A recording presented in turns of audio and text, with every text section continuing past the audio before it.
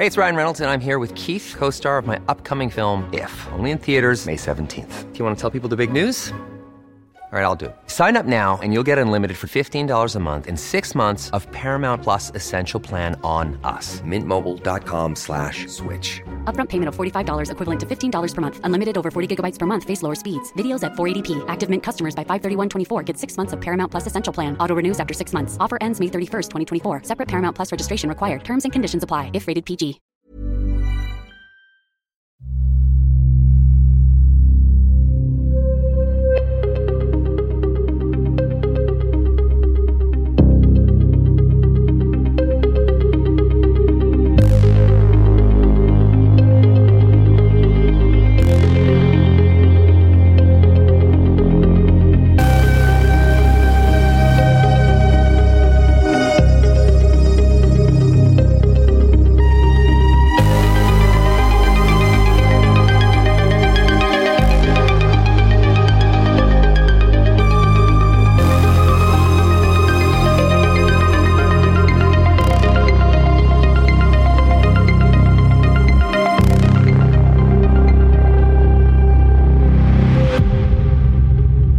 Welcome everyone to episode 82 of True Blue Crime. My name's Sean and with me as always is my co-host Chloe. How you doing? Hi, not bad. How are you? Yeah, good. We've kind of talked off air before for nearly an hour now just about a... True. We haven't really set ourselves up for success here. We'll give it a go. No, and I've got one quick confession too. I actually said last week that it was last episode that it was 82. It was actually 81. Oh. So we're 82 today. It's the first time in 80-odd episodes. Got a number wrong there. So... we've got some Patreon shout-outs for this week. Yes, we do. Thank you so much and welcome to Evan, Amber, Kimono, Luke, Paddy, Shawnee, Ania, Elsie, Joanne, T, Hannah, Mary, Isabel, Rachie, Tyler, Michael, Rochelle, Beck, Jake, Sharon, Jess, Janelle, Neil, Alana, Ewan, Jenny and Anne. Thanks for the support, everyone. Much appreciated. And thanks to all of you who've been supporting us on Patreon for some time now. The case we are talking about today contains graphic descriptions, sexual assault and discussion of surrogacy that may be upsetting. Please look after yourself and exercise self-care when listening to this episode.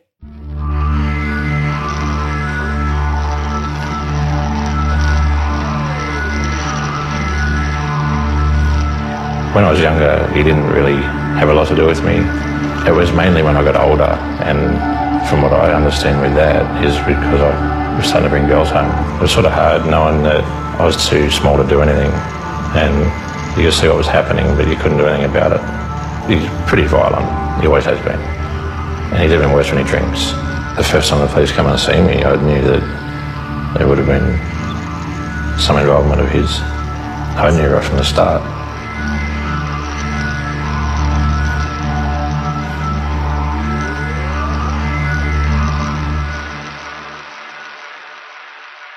Amber Haig was born on November the 18th, 1982, to her mum Rosalind and dad Jeff. Her relationship with her mum was up and down. There were periods where they weren't in one another's lives that much, and her father Jeff was either out drinking 24/7 or in jail early in Amber's life. Amber had a sister named Melissa, and they got along very well, but otherwise it wasn't a particularly stable start for Amber. She spent some time bouncing around within the foster and kinship system. Despite these turbulences, which we see in many families every day, her mum Ros and sister Melissa cared for Amber greatly. Amber was described by her friends as quiet, caring, good-hearted and generous with a cheeky smile. She was also loyal and very trusting of people. There are many outdated reports which note some of Amber's struggles. The most appropriate term nowadays would be to say that she lived with an intellectual disability. She could get by day to day, but she was vulnerable and easily led. Some of these same reports noted Amber had a learning disability and that she had been diagnosed with epilepsy too. When Amber was 14, she moved to a place called Kingsvale, a village on the fringes of the Hardin Shire, which is inland southwest of Sydney towards Wagga Wagga, sandwiched between the big country town of Young and Hardin. Young is the cherry capital of Australia, a relatively large country town with around 7,000 to 8,000 residents. Harden was described by Eamon Duff in a Fairfax article he wrote as a town surrounded by wheat fields, dappled with scarecrows, where the shops are boarded up, the main street deserted at midday, and the banks gone. Kingsvale is a little place somewhere in the middle of Harden and Young, and it attracts a lot of students, backpackers, and other transients at the harvest time late in the year. Here, Amber lived with her great-aunt Stella and got a job cherry picking, and she was quite content here for some time with Stella. She met a young man named Robbie Jeeves Jr. at some point. They got along well until Amber moved away to Mount Isa. Robbie and Amber spoke on the phone regularly, but fell out of touch as time went on. But then one day, all of a sudden, Amber was back in Kingsvale and moved into Robbie's house, which was a surprise to him. Amber was 18 at this time in 2001. Robbie asked his mum, Anne, why Amber was there. Was she boarding with them now or something? Anne said words to the effect of, "You know what your father's like." Robert Jeeves Sr. and Anne Jeeves had recently had a baby named Emma, but sadly she died at birth. Amber, after moving in, went on to fall pregnant, and on January the 21st, 2002, gave birth to baby Royce at the Young Hospital. DNA tests confirmed the father was Robert Jeeves, Robbie's dad, who was 42 years of age. Amber's family was said to have become quite concerned for her welfare in the time after this. They reported Amber had alleged being tied up by the Jeeves, assaulted and even videotaped by them. Some even said they'd observed marks on Amber's arms and legs where she'd been restrained. Amber seemed anxious and uneasy on the phone with her family in the time after baby Royce's birth. She was quite anxious before his birth too. Amber had written a will with a social worker and asked her Aunt Trish to care for Royce should something happen to her during childbirth. Interestingly, she noted concerns that Robert Jeeves might try and take custody of Royce if Amber wasn't around. In the time after this, Amber moved out of the Jeeves farmhouse into a flat in Young on her own. She was making a go of it by herself with little Royce, but it wasn't easy. In 2002, Amber reported to social workers that Robert Jeeves had stolen a bassinet from the home. It was unclear if police were notified of this, but the social workers did intervene and help replace the bassinet and change the locks. The waters were muddied by reports that the Jeeves family were financially supporting Amber in some fashion. Robert paid the bond for her flat and reportedly stayed overnight on occasion, presumably, at least on the face of it, to help with the baby, so this might have complicated things. I think Robert even made a report against one of the social workers at some point too, for what he saw as overstepping. That may have caused some internal politics and caused them to back off the case a bit. According to Robert and Anne Jeeves, on the 5th of June 2002, they drove Amber to Campbelltown railway station, which was some 3 hours away from the Harden-Kingsvale area. The Jeeves said Amber was planning to catch the train to Mount Druitt to see her old man Jeff. He was ill in the hospital there. They dropped her off around 8:30 p.m, and Amber apparently left baby Royce, who was around 6 months old at the time, with the Jeeves. No one has seen or heard from Amber Haig again since. 15 minutes later, at 8:45, Amber's bank account was accessed, a withdrawal made by someone at an ATM somewhere around the Campbelltown train station. CCTV was looped over by the time it could be viewed by police, leaving them unable to determine if this was Amber or someone else who used her keycard. But if they dropped her off, the Jeeves reportedly didn't have plans to pick her back up. Yet Amber had apparently made open-ended and extended plans with them to be away for some time. The Jeeves had baby Royce for 2 weeks before reporting Amber missing. Police commenced an investigation into her disappearance and started at the obvious point, with Robert and Anne Jeeves. But with their story and the reports of sightings of Amber, it took some time for police to decipher the truth. Strike Force Villamore was formed and headed up by Detective Sergeant Gay Cree. They had a difficult task ahead. One of the first questions police and many people close to the case asked was why did Amber willingly hand over Royce to the Jeeves and didn't take him to meet her dad?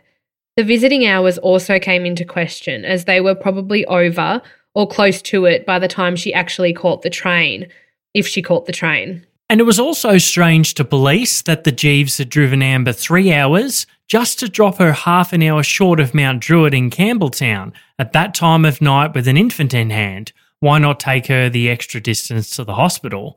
Robert and Anne Jeeves said they had no idea where Amber was or what she had planned beyond this hospital visit. Police were suspicious of this and their story. It had many holes in it. They searched their home and seized a number of items, including a pair of pants and a knife, but found no direct evidence to connect them to Amber's disappearance. They also couldn't find anything to substantiate previous allegations family members of Amber's had told police, but police found the Jeeves' movements before and after this time to be erratic and difficult to rationally explain. On the 3rd of June, 2 days before Amber disappeared, they stayed at the Tarmore Motor Inn. This is 30 kilometres south of Campbelltown, hours from their home, and they seemingly had no real reason to be there. On the 9th, they brought some nails and a hammer from the hardware store in Moss Vale, around half an hour from the Tarmore Motor Inn, and were also reportedly sighted not long after this, driving on what an article described as a lonely road pulling a trailer along. And then on the 12th, 3 days later, they stayed at the Tarmore again. The Tarmore area in the Southern Highlands is known to have a number of old, disused mine shafts. It was another week before they reported Amber missing to the Harden police station. But the most disturbing thing was perhaps Robert Jeeves himself, and we heard his son Robbie talk a bit about him in the intro, but to say he had a colourful past would be an understatement.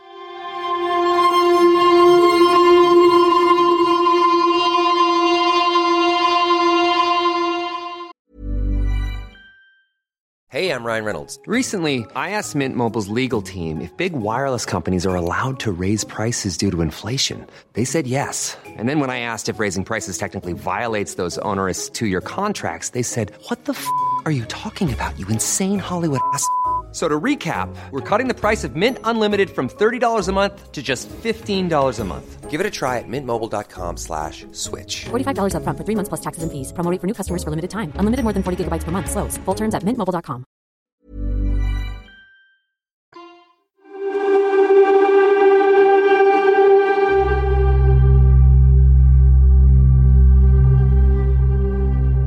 Robert Jeeves had a colourful past, to say the least. Nothing's ever stuck to the Teflon-coated wheat farmer, machinist and fruit picker. He was a violent bloke, according to his son, especially when he drank. In 1986, 2 13-year-old girls went missing from Young. They didn't come home from school one day and 2 weeks later mysteriously showed up, having allegedly spent the past fortnight in an old wheat silo on Robert Jeeves' farm. One of the girls alleged that Jeeves sexually assaulted her, but the second girl's story contradicted those claims. She said that hadn't happened. Police were involved and Jeeves was charged, but the case against him collapsed. The assault and kidnapping charges dropped due to lack of evidence. Robert Jeeves received a rather minor hindering charge and 100 hours community service. He then went on to meet a woman named Janelle Goodwin. Janelle had moved to the Harden Kingsvale area in 1992 with her husband at the time, Stephen. They had 2 kids. Janelle had served in the army as a nurse and had gotten a job at a local poultry farm after they'd moved to the area. Robert Jeeves often stopped by this farm to get chicken heads, which he used as fox bait. Despite the setting, romance blossomed between Janelle and Robert Jeeves. Things between Janelle and Stephen subsequently ended. Stephen moved away, they shared the kids, and Janelle moved in with Mr. Jeeves. He was also still with his wife Anne at this time too. She was living in town with their son Robbie, who was much younger at this time. He was around 10, and they tried to have more kids but miscarried a number of times. Robert even had a vasectomy, it was reported, but had it reversed after things kicked off with Janelle. Things didn't stay peachy between the two, however. They reportedly fought a lot, and on the 20th of July 1993, it was a Sunday night, and Robert and Janelle had been plying themselves with bourbon at home on the Jeeves family farm. According to Robert, they got into an argument. Things escalated. They began hitting and scratching one another until somehow, at some stage, Janelle found herself staring down the barrel of a rifle and was shot dead at point-blank range. It was a horrible accident, according to Robert Jeeves. They'd struggled and apparently she'd pulled the trigger herself. Yet rather than call the police after it happened, he went to bed, woke up the next day and went shopping for tractor parts, beer, and whatever else he needed. Then he came home and relaxed. Meanwhile, he put Janelle's body in a wheelbarrow and left it out back for 2 days before going to the police station to report the accident. When police attended, Janelle was reportedly naked, her ankles bound to her neck, and she was wrapped in a sheet. Why had Robert Jeeves done all of this, taken all of this time, if it was a tragic accident as he said? Well, panic, apparently. He just didn't know what to do. He was so shocked by what had happened, he needed to get some beer and think on it for a couple of days. The autopsy results were pretty clear as to how Janelle had died. The bullet entered her left nostril, travelled up through her brain and to the back of her skull. Her top lip was lacerated. There were bruises on her chin, thighs and forehead. She had a blood alcohol reading of 0.2 and had inhaled blood into her lungs, indicating she was still alive some time after being shot. A gold ring on Janelle's left hand was dented. This became a very contentious point following forensic testing relating to this dent on her finger. It actually matched the front sight of the rifle, so this would have made it very difficult for Janelle to click the safety off and pull the trigger on herself, as Robert Jeeves suggested. Janelle was also 7 months pregnant at the time of her death. Robert Jeeves was arrested and charged with murder, but by the time police inspected his house a couple of days later, it had been well cleaned, they said. Police said Jeeves had washed his clothes from that night, dried them by the fire, he'd cleaned his rifle, there was no spent casing found anywhere, there were no fingerprints anywhere, and any blood had been hosed away. Police commented that it was close to the best clean-up job they had ever seen at the time. Charges never stuck to Robert Jeeves for this. Back at the police station, Jeeves explained that his actions after the shooting were all down to panic, and despite testing showing the dent and improbability Janelle had pulled the trigger herself, they couldn't prove beyond reasonable doubt that Robert Jeeves had done it. Janelle's family had to deal with her loss, and Robbie Jeeves Jr. went on to stay with his aunt while his dad faced court, but the matter was discharged, meaning the case could be prosecuted in the future. And when his potential involvement in Amber's case came up, that's exactly what happened. Jeeves was tried in the New South Wales Supreme Court over Janelle's death. A confident prosecution believed the fresh ballistics advice and witness statements would win them the case, but it wasn't to be. Robert Jeeves was found not guilty, he maintains his innocence to this day, and the jury at the time agreed. It was a terrible accident.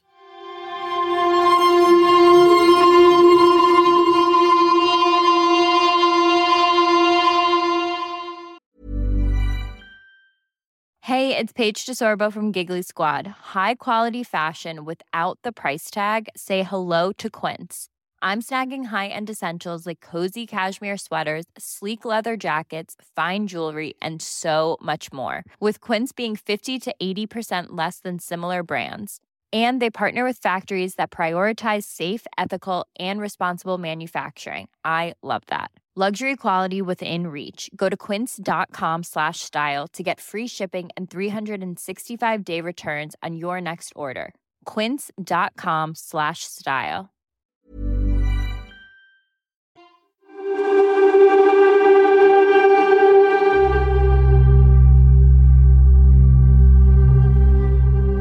There was an inquest into Amber's disappearance in 2011, and it went into some disturbing detail about the alleged treatment of Amber, much of which we've outlined earlier.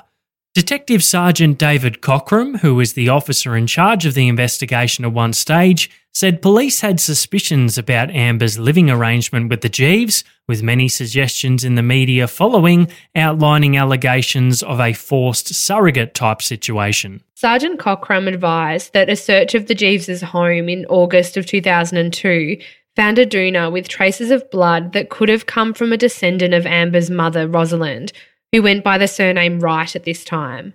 Blood was also found on patches of carpet using tracing chemical during another examination of the home in 2005. There was no way to prove this blood belonged to Amber, but again, Sergeant Cockram said the blood could have come from a descendant of Amber's mother. Rumour mongering plagued the inquest. Evidence from several men known to have said things, usually while drunk, about what happened to Amber was heard before the coroner, but all dismissed it as merely drunken babble. David Williams, also known as Sheepdog, admitted he once heard rumours of Amber's body being hidden in the grapevines, but he said at the time he was drunk and stoned when he'd heard this. Williams, who used to work in an abattoir, said the conversation started as a practical joke. He denied talking on another occasion about a gangbang and torture of Amber, about her throat being cut, or that he had said in conversation that a video had been made of her being pack raped.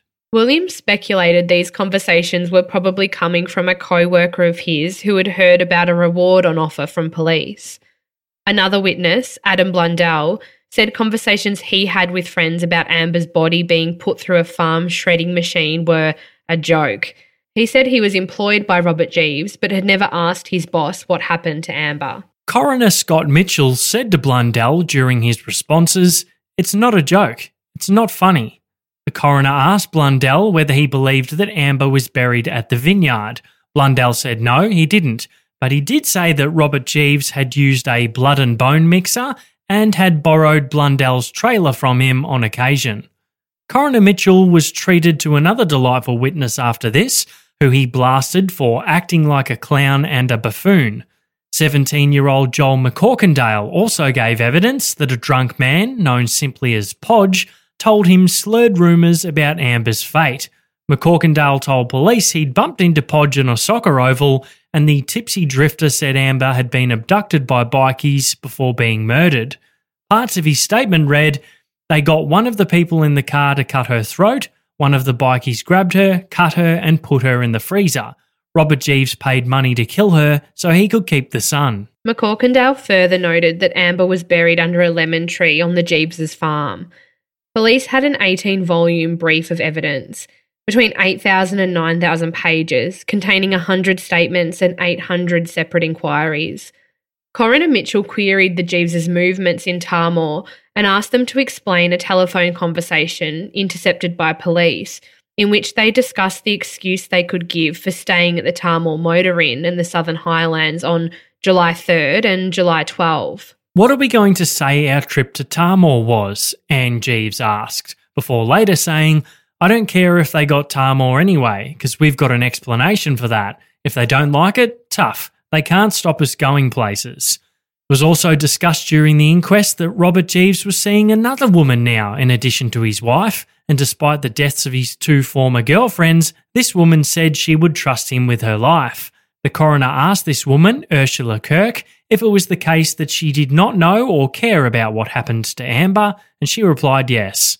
Coroner Mitchell then asked if she was concerned about Robert Jeeves' poor track record, to which she replied, "I feel everybody has a past." In his findings, Coroner Mitchell said that although suspicion rested on Mr. and Mrs. Jeeves, who appeared to have intended to use the girl as a surrogate mother, he could not go beyond that. He found that Amber had most likely been murdered and that her body was possibly disposed of down an old mine shaft. Police have continued to search for Amber. The smallest piece of information may allow police to close this case. Roz and Melissa think it's possible Amber is buried on that previous property of the Jeeves. Melissa said in a 60 Minutes interview that she thinks about Amber every day. "I miss and love her so much. She will be in my heart forever. I was a cheeky kid, but Amber would always say, 'Melissa, I love you no matter what.'" Royce grew up with Amber's family. There's a $100,000 reward still in place for information leading to the solving of Amber's case. At the time of her disappearance, Amber was described as being 160 centimetres tall, thin build, with brown shoulder-length hair and green hazel eyes. She was last seen wearing a green jumper, dark tracksuit pants and joggers. She was also carrying a bag with clothes in it. Anyone who has any information in relation to Amber is urged to contact Crime Stoppers on 1800 333 000, or you can report online anonymously if you wish. That's it on that case, and it's such a sad one. And, you know, Sean, you've spoken about it a few times, and we've kind of had this in the pipeline from as far back as last year when we went on the Today Show, and you've spoken to quite a few people about it. But it seems like so many things are out in the open. just under the surface here. And I'm sure it's so frustrating for Amber's family and her friends and everyone involved. As in with any missing persons case or unsolved case, I feel so bad for the family. I don't have much other thoughts than that. How about you? Yeah, I mean, the obvious things. It is one that I've known about for a long time, and as you said, we mentioned it on the telly, and I spoke about this with Emily Webb on Australian True Crime. It's a really sad case of someone who was seemingly quite vulnerable and was taken advantage of. Yeah, and it's really difficult to believe that there is just not someone, with some of these smartasses who were talking at the inquest. It's a bit difficult to believe that there's not someone in that small community who doesn't know something else. And very sad for her family.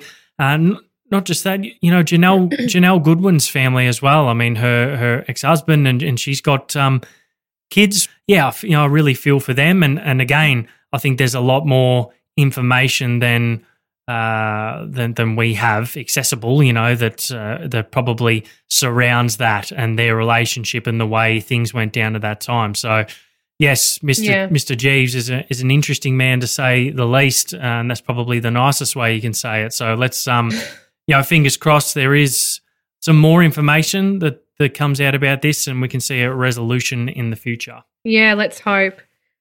Let's go on to our happy thoughts. Do you want me to go first? Yeah, go first, please. I have two-parter kind of. One is that I just want to resolve the fact and let everyone know that I finished watching Buffy and Angel. I feel we're rewatching it with my husband, which I feel like is a real achievement because there's a hell of a lot of episodes. I reckon it's taken us maybe 3 or 4 months. So it's done, guys. It was just as good / didn't age as well as I had expected, and I loved every second of it. But my real happy thought is that I did a virtual escape room on the weekend, and before everyone switches off now, give me a second. It was way funner than I expected. I felt real smart for about an hour because you solved all these puzzles and, used links and looked through fake emails and stuff. And if anyone is not really leaving the house at the moment, I highly recommend it because I'm talking about it like 3 days later, so it must have been good. What's your happy thought?